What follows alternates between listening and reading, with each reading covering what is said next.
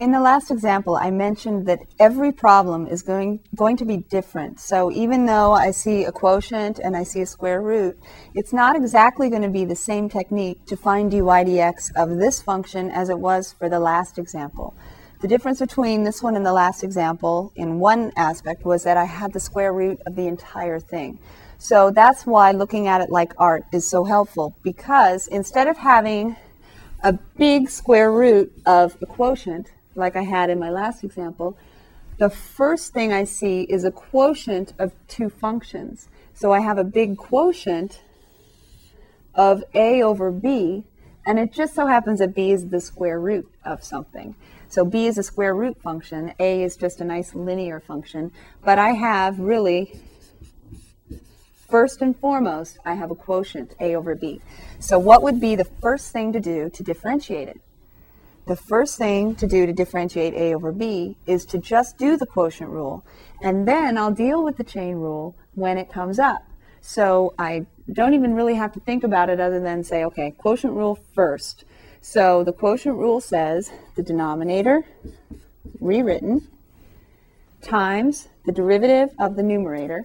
The derivative of the numerator is just the derivative of 4x plus 1, which is 4, minus the numerator times the derivative of the denominator. Now, some students actually find it helpful to write dx of the square root of x squared minus 1. I'm going to write it up here, up above.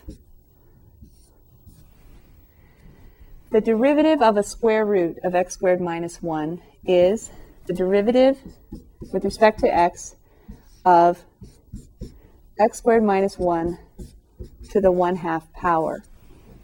So I've got something u to the 1/2 power, and I need to differentiate it. So I'm going to take the derivative of u to the 1/2 power first and foremost. General power rule. 1/2 times u, left alone, to the 1/2 minus 1, which is negative 1/2. Then this u is more than just x, so I have to multiply by du dx, which is derivative of x squared is 2x minus 0. So there's my du dx. Close the brackets. Now where am I again? I'm doing the quotient rule, right? Denominator times the derivative of the numerator minus the numerator times the derivative of the denominator. All over denominator squared. That's going to be nice, because what's the square of a square root? It's kind of like who's buried in Grant's tomb. I don't know if you know that joke. It's kind of old. Who's buried in Grant's tomb? People stop and think for a while. Oh, don't tell me. I know I learned this in history class. Who's buried in Grant's tomb? Wait a minute. Oh, it's Grant, right? What do you get when you square a square root? You just get the thing inside. The square of a square root is just the thing inside. So that's nice, right? I'm starting to rewrite the numerator.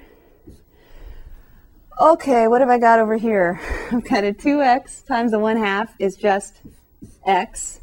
I've got a 4x plus 1, and I've got a negative 1/2 power of x squared minus 1. That's my derivative. You might be able to leave your answer like this, or you might see that you actually have a common factor, and you can factor it out. It's x squared minus 1 to the negative 1/2 power, because this is the positive 1/2 power. Or you might write this as a complex fraction and then simplify.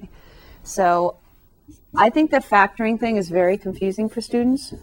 So if your answer is not the one right here that I'm pointing to, then you might have to rewrite it. So you write the numerator over the denominator, which is x squared minus 1 to the negative 1/2 power is 1 over that square root, all over x squared minus 1. Now, do you remember with complex fractions, a quick way to get rid of them? Multiply top and bottom by whatever's causing the problem. In this case, it's the x squared minus 1. So if I multiply everything by the square root of x squared minus 1, I get 4 square roots of x squared minus 1 from here, but then I have to multiply it by another square root of x squared minus 1. minus, when I multiply the second term by it, it does exactly what I wanted. It gets rid of the denominator. All over, I have x squared minus 1, parentheses, times a square root of x squared minus 1. I'm almost finished, believe it or not, because square root times a square root, that's a Grant's tomb question again. Square root times itself is just what's inside, minus the second term. I could distribute that, right? Why don't I do that? Well, I'll do them all at once. All over x squared minus 1 times the square root of x squared minus 1. When I combine like terms, I need to distribute and combine.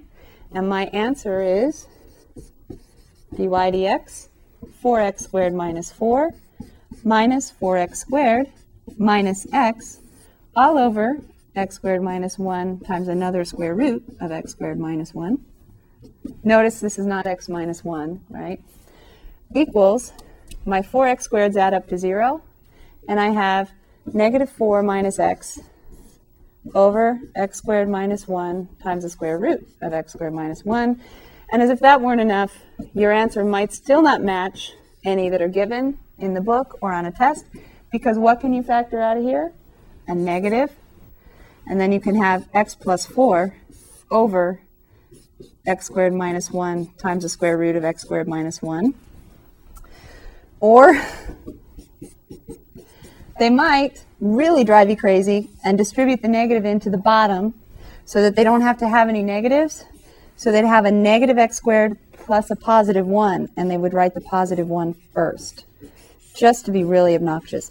This is most likely what your calculator is going to give you as well, which is why I wanted to complete it. Negative x squared plus 1, 1 minus x squared. Everything else is the same from factoring the negative out here. You see how this was a different kind of problem than the one we'd done before? And you see how, again, if you have the chain rule down, it's just work the outside in, work from outside in, and then once you've differentiated u with respect to x, then go on to the next part. The rest is algebra. And remember, with these rational functions, think fractions, and it'll help you know what to do next.